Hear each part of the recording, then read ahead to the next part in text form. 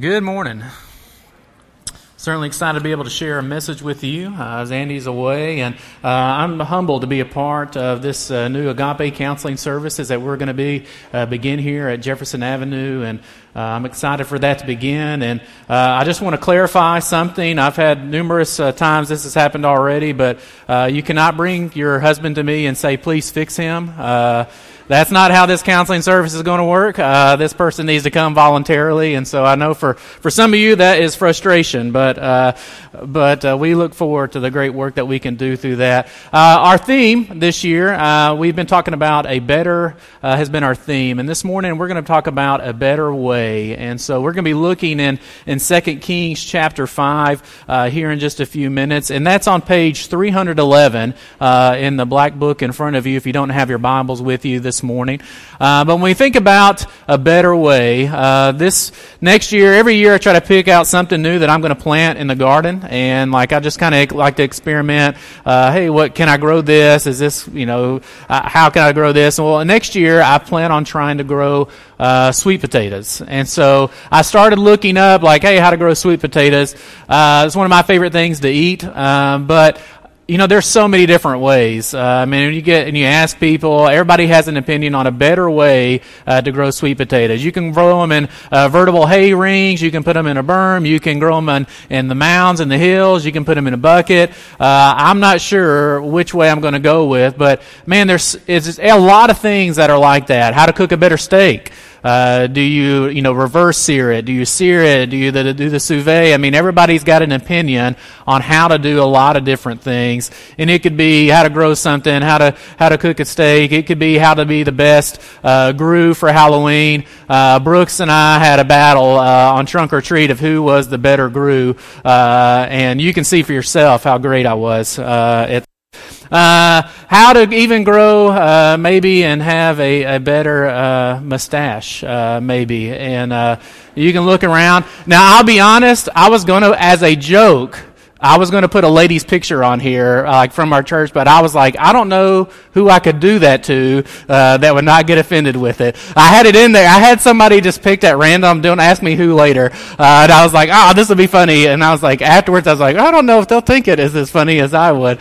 But just know that was in there. But I thought better of it. And so there's so many different better ways of just different things that we can think about. And so this morning, what I wanted to look at, was just that challenge that we sometimes think of. Sometimes we even think we know a better way than what God has provided.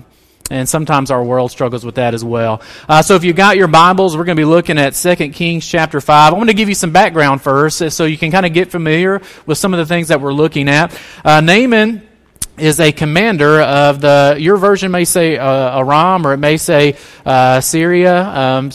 But he's a commander in this army, and this country that he's a commander for, they're not exactly friends of Israel. In fact, you're going to see that he has, through his military abilities, has captured some Israelites and even enslaved them. And one of those people that have been enslaved becomes a servant in his household to his wife. So he and God's people probably on the best of terms right now, but he is well respected in his nation.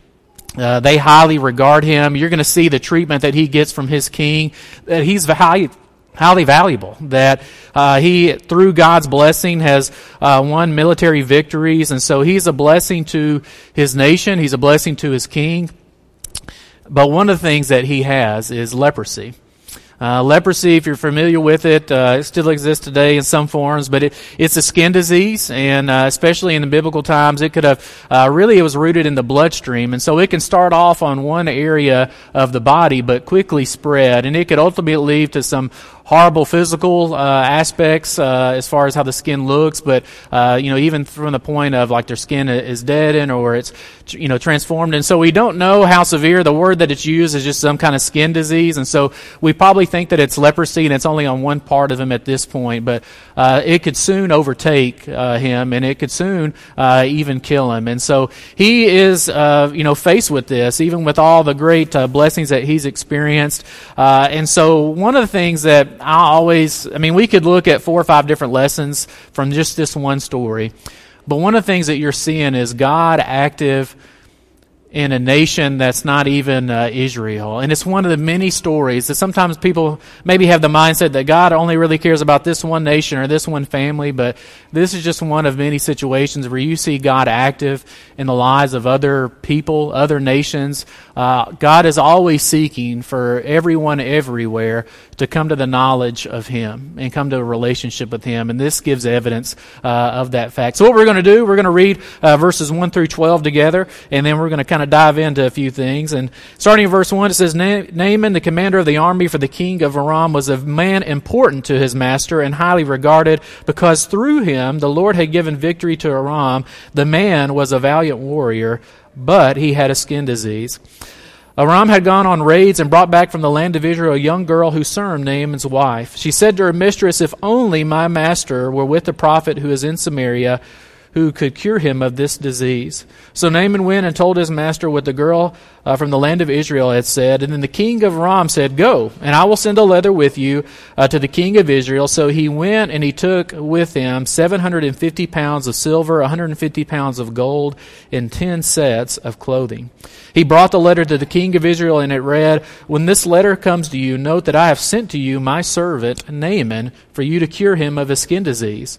When the king of Israel read the letter, he tore his clothes and asked, "Am I God, killing and giving life, that this man expects me to cure a man of his skin disease? Recognize that he is only picking a fight with me."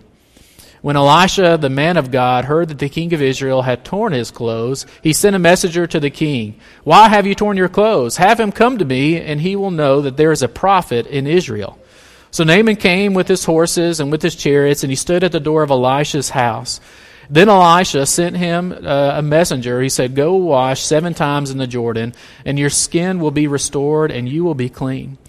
But Naaman got angry and left, saying, I was telling myself, he will surely come out. He will stand and call upon the name of the Lord his God. He will wave his hand over the place and cure the skin disease. Aren't Abana and Parpar, the rivers of Damascus, better than all the waters of Israel? Couldn't I wash in them and be clean?" So he turned and left in a rage. So we look at this story, we see that he's suffering from this skin condition we talked about, and he has this servant girl. Now this is another, we don't have time to dive into everything, but man, this story is a great story of testimony.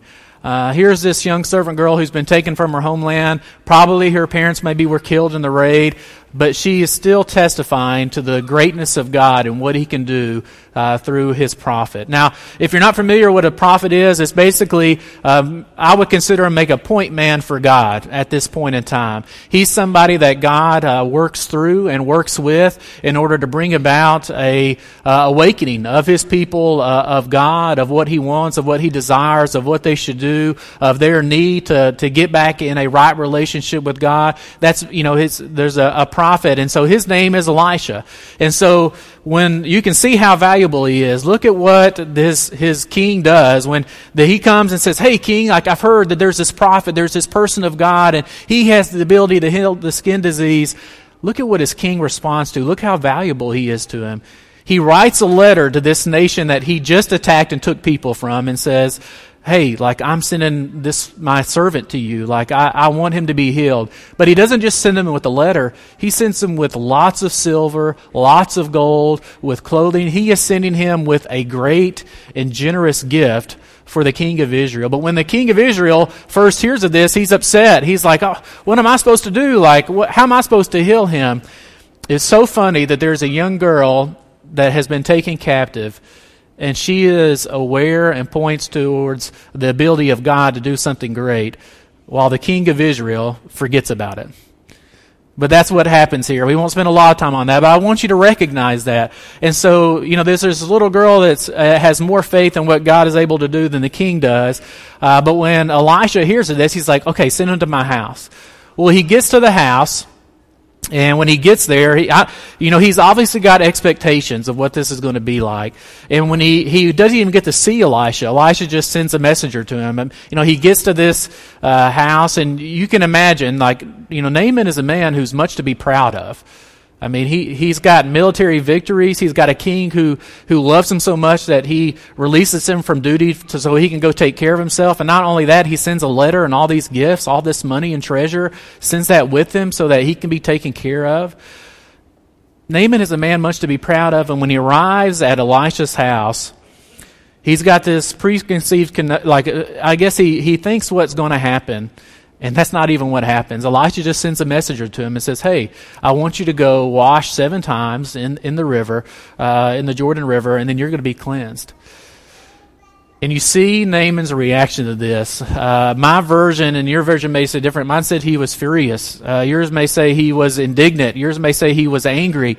He was so mad, and he was telling himself, like, what in the world? Like, wouldn't it have been better, like, to have gone and just even cleansed myself in our waters? At least our waters in our homeland are cleaner than this. But he's also disappointed in the method. He's going and thinking, all right, this is going to be some amazing thing. He's going to wave his hand. He's going to do some kind of ceremony. He's going to do some kind of special, thing. And he's going to come over near me, and there's going to be this amazing act, and I'm going to be cleansed, and this is going to be great. And when that doesn't happen, when he's just not even met by Elisha, and he's just said, he's told to go and do this, he's like, man, this is not a good way to do this. There's got to be a better way. It's got to be better for me just to go home and dip in water 7 times, if that's all it takes. And he's angry. He's frustrated at this moment in time. And so, and when I think about this story, and you may think, man, why is he so angry? Well, he's traveled, 100 miles probably to get there. And here is Elisha, doesn't even come to meet him. He says, travel maybe 30 more, maybe less than that. And go dip in this water 7 times and be cleansed. He is filled, obviously, with a lot of pride. And he's decided already in his own mind what God should have done and what Elisha, his point man, should have done. And he's already thinking, I could have planned this better. I would have done this better. Naaman is using his human brain to understand how a divine God operates. And he's thinking, man, God has really fallen short here. His human brain had led him to a lot of military victories. It had given him blessings, even though he wasn't aware that God was blessing him with those victories, in a sense. But he's using his brain thinking he knows a better way to do this, a better way to be healed, and that God has given him this inferior plan. And he may not have heard of verses that we might be familiar with about how God's way are higher than our ways, that His thoughts are higher than our thoughts, that there's just a way that we can't even understand and fathom how the Creator of all things can operate. And I love that. I love that to see that human struggle, because it's a struggle sometimes that I have, and we're going to look at how people in the Bible also struggled with this as well. And I want you to think about this verse. It says, "For my thoughts are not your thoughts, nor are my ways your ways, declares the Lord. For as the heavens are higher than the earth, so are my ways higher than your ways, and my thoughts higher than your thoughts." But there have been numerous times in Scriptures where God's own people struggle with that. This morning we were talking about in Genesis, Abraham and Sarah, how they thought they knew a better way of how to have the children that God said He was going to bless them with. They took Hagar and said, okay, Abraham, you're going to have children through her, not through Sarah, who God said you're going to have to. We'll work out God's plan in a better way. We know better. Moses, when he's told he's going to be the spokesperson for God, he's like, God, there's got to be a better person for this. This is a terrible plan. I'm not good with speech. I can't do it this way. You think about God's people throughout their exodus, about, man, there's got to be better way of being a people. Let's just go back to Egypt. At least there was food there. This leading and following God through the wilderness, there's got to be a better way to be provided for than this.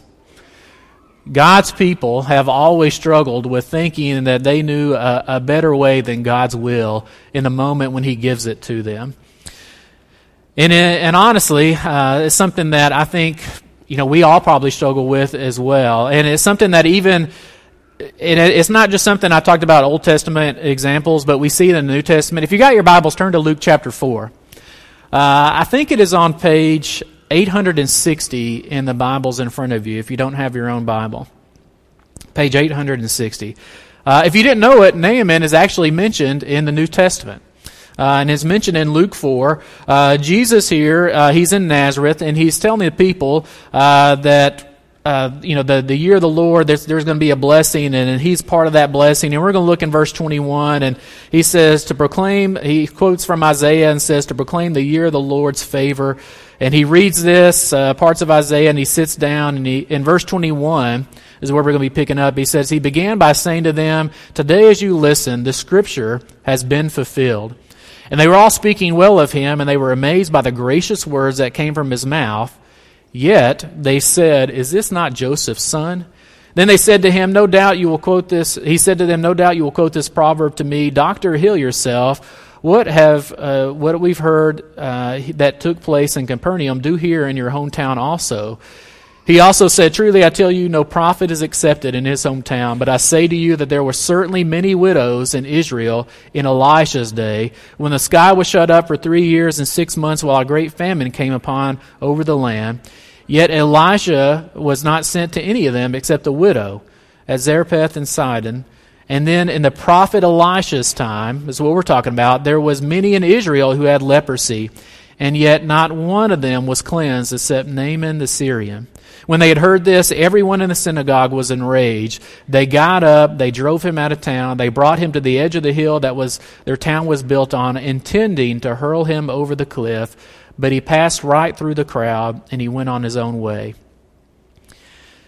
Jesus experienced a people who thought they knew better than what God had planned. And so when the Son of God came, and he told them that there was a blessing that he was going to be a part of, that he was that blessing they had been waiting for so long for, they couldn't believe it. They didn't believe it. They were thinking, like many people thought throughout Jesus' ministries, that, man, surely God, there's a better way than this. This is the son of Joseph. That's how they knew him in Nazareth, where he grew up.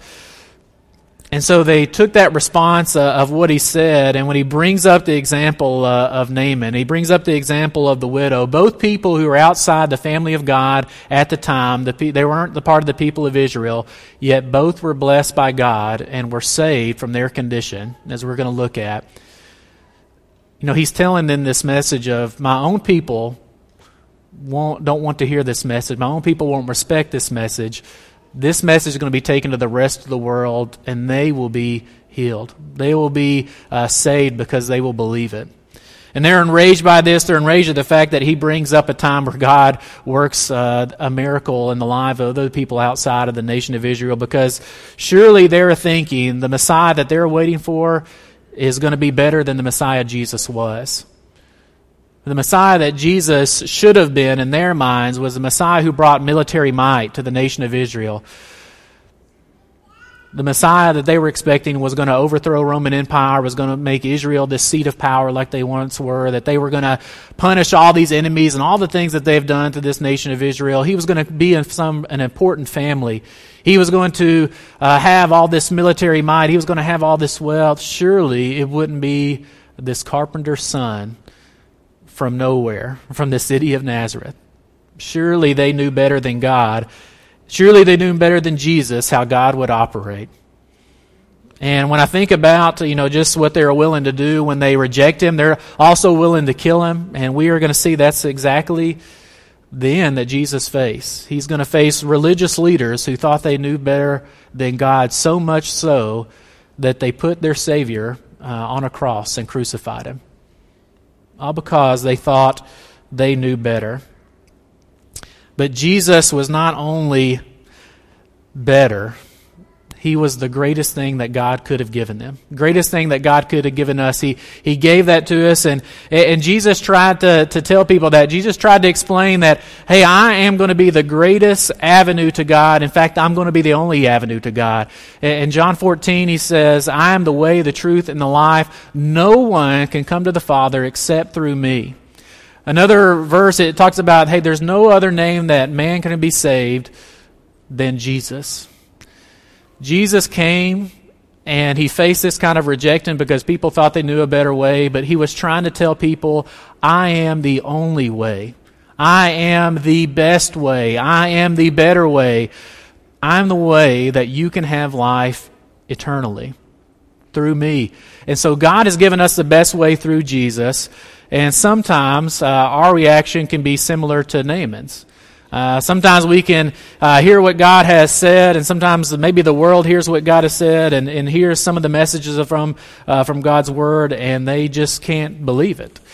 The world thinks that maybe they know better than what God has said, and there's so many different things. If you look at different studies that are going on right now, and just different things that people are saying about God, about His people, they feel like, well, God was being too exclusive then. God knows better now, and there's multiple ways to have a relationship with God. It doesn't require Jesus. It doesn't require the church. You can just be a good person, and outside of that, you're going to be fine. God is going to bless you. And if you look at the next slide, that's the challenge that sometimes we face. That's the world likes to think that. The world likes to think that, hey, we've got God's Word, but it's a little outdated. I know this is what God said then, but surely He's not serious anymore about some of these things that He's mentioned. Surely He's not serious about what He says about marriage and the importance of it. Surely it's okay to live with somebody before you marry them. I need to test to see if we're compatible. Maybe we should live together for a few years before we get married. Surely God would understand that. That's just rational logic. We start thinking like Naaman, like, hey, this isn't logical. This is a better way, God. Let's do it this way. And the world likes to do that too. The Lord likes to do that with scriptures. And I say the world, but I say sometimes we're like that as well.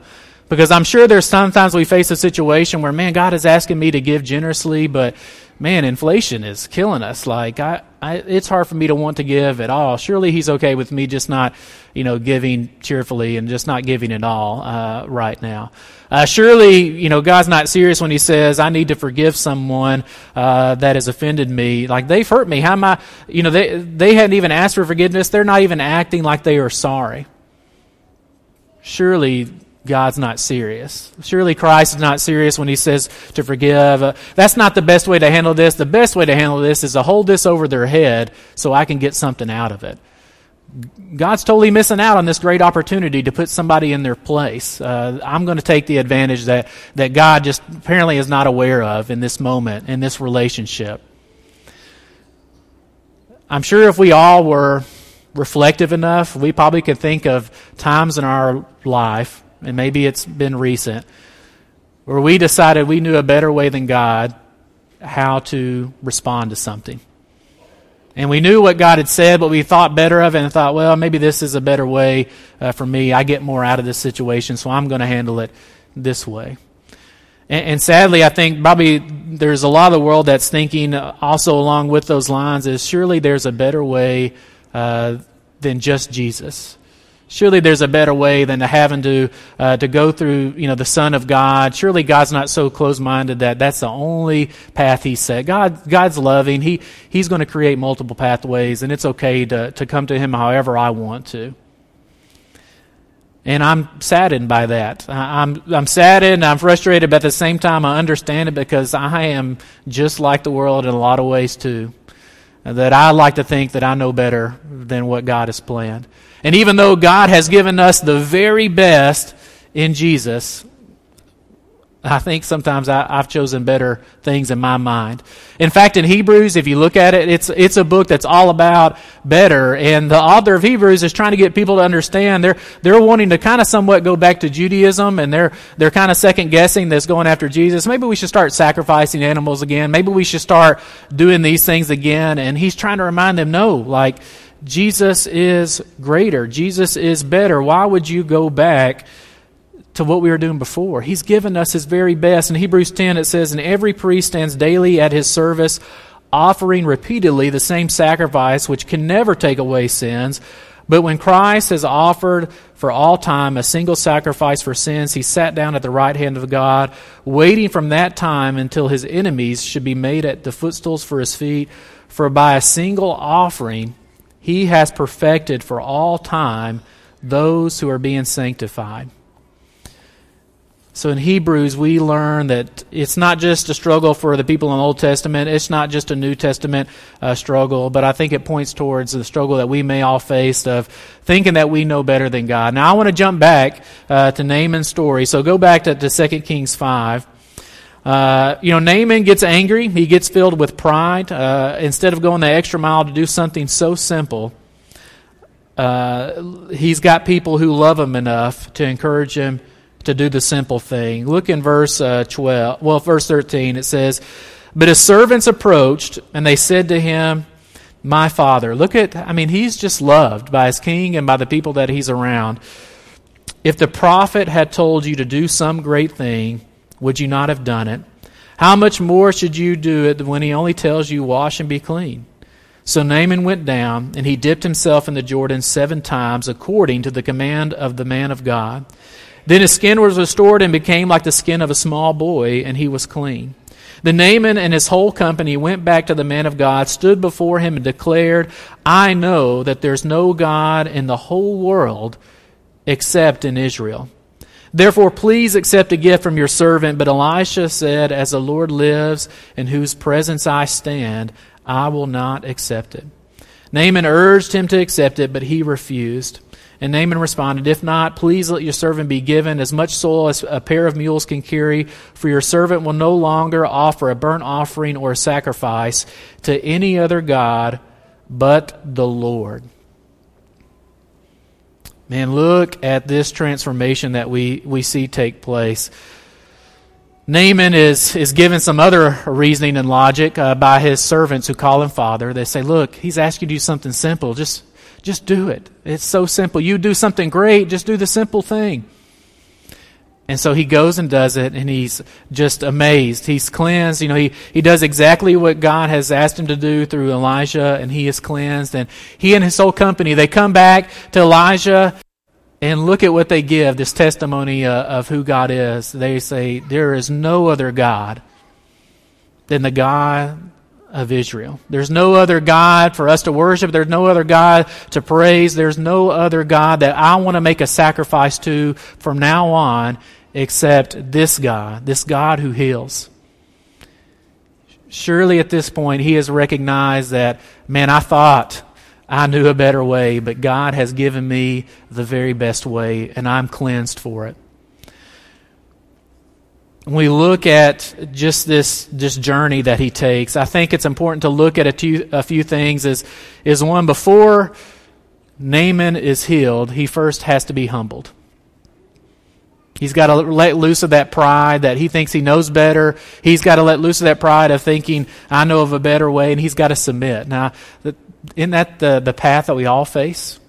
When we decide that we are going to follow God, that we are going to put on Jesus in baptism, that He is the only way to God, and we are going to submit to that.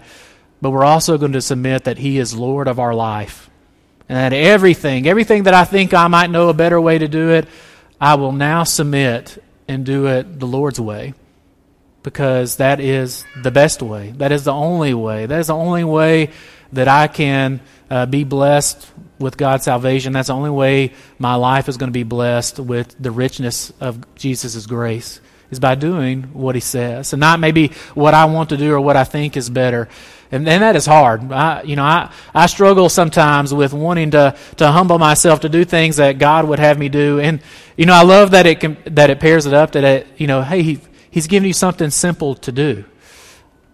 And I think a lot of times I like to complicate those simple things, make them more complicated, make them harder than they have to be, when all He's asking for me to do is just simply submit and obey and do what He says. When we try to teach our kids, what does it mean to follow Jesus? It's pretty simple. We want you to love others.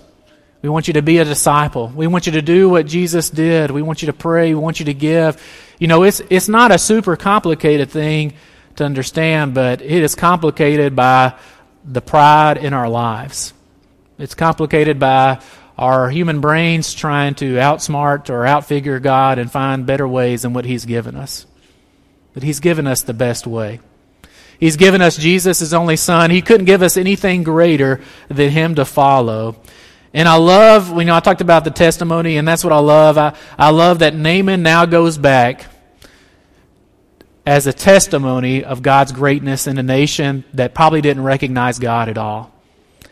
And he's like, I'm not going to make sacrifices. And if you keep reading, he says, hey, I'm going to have to be in the presence of my king who doesn't recognize God yet.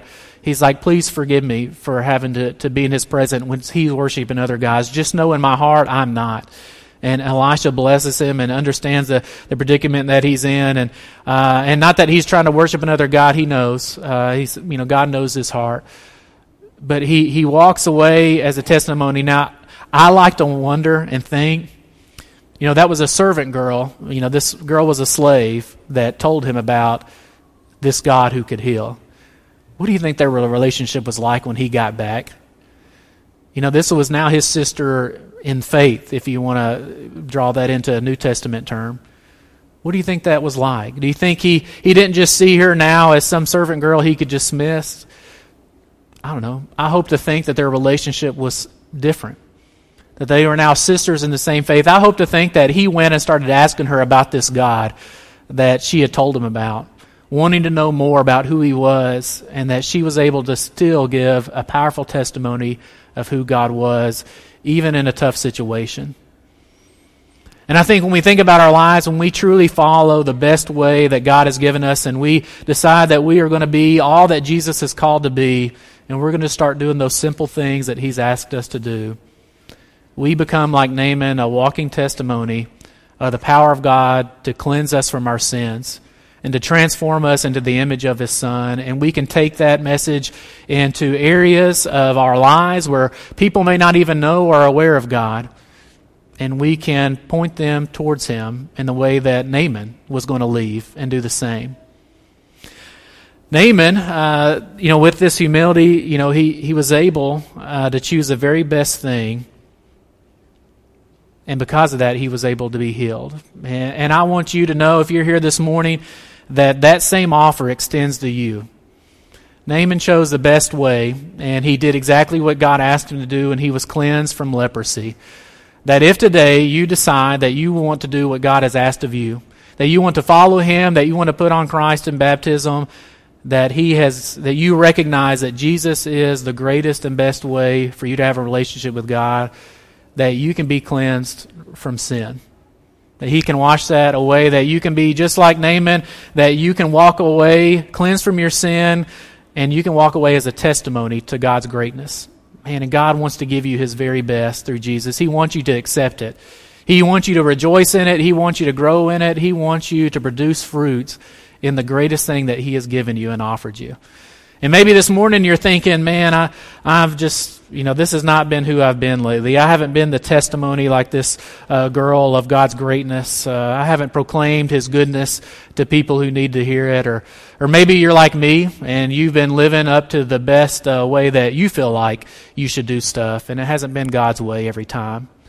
Know that God forgives. Know that God will forgive. Know that you can come forward and you can request prayers of strength, prayers of forgiveness, prayers to just for God to help tear down that pride that we have so that you can live humbly before him and be that testimony he needs you to be.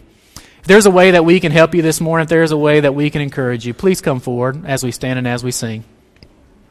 Why keep Jesus waiting in the cross, he will tell you to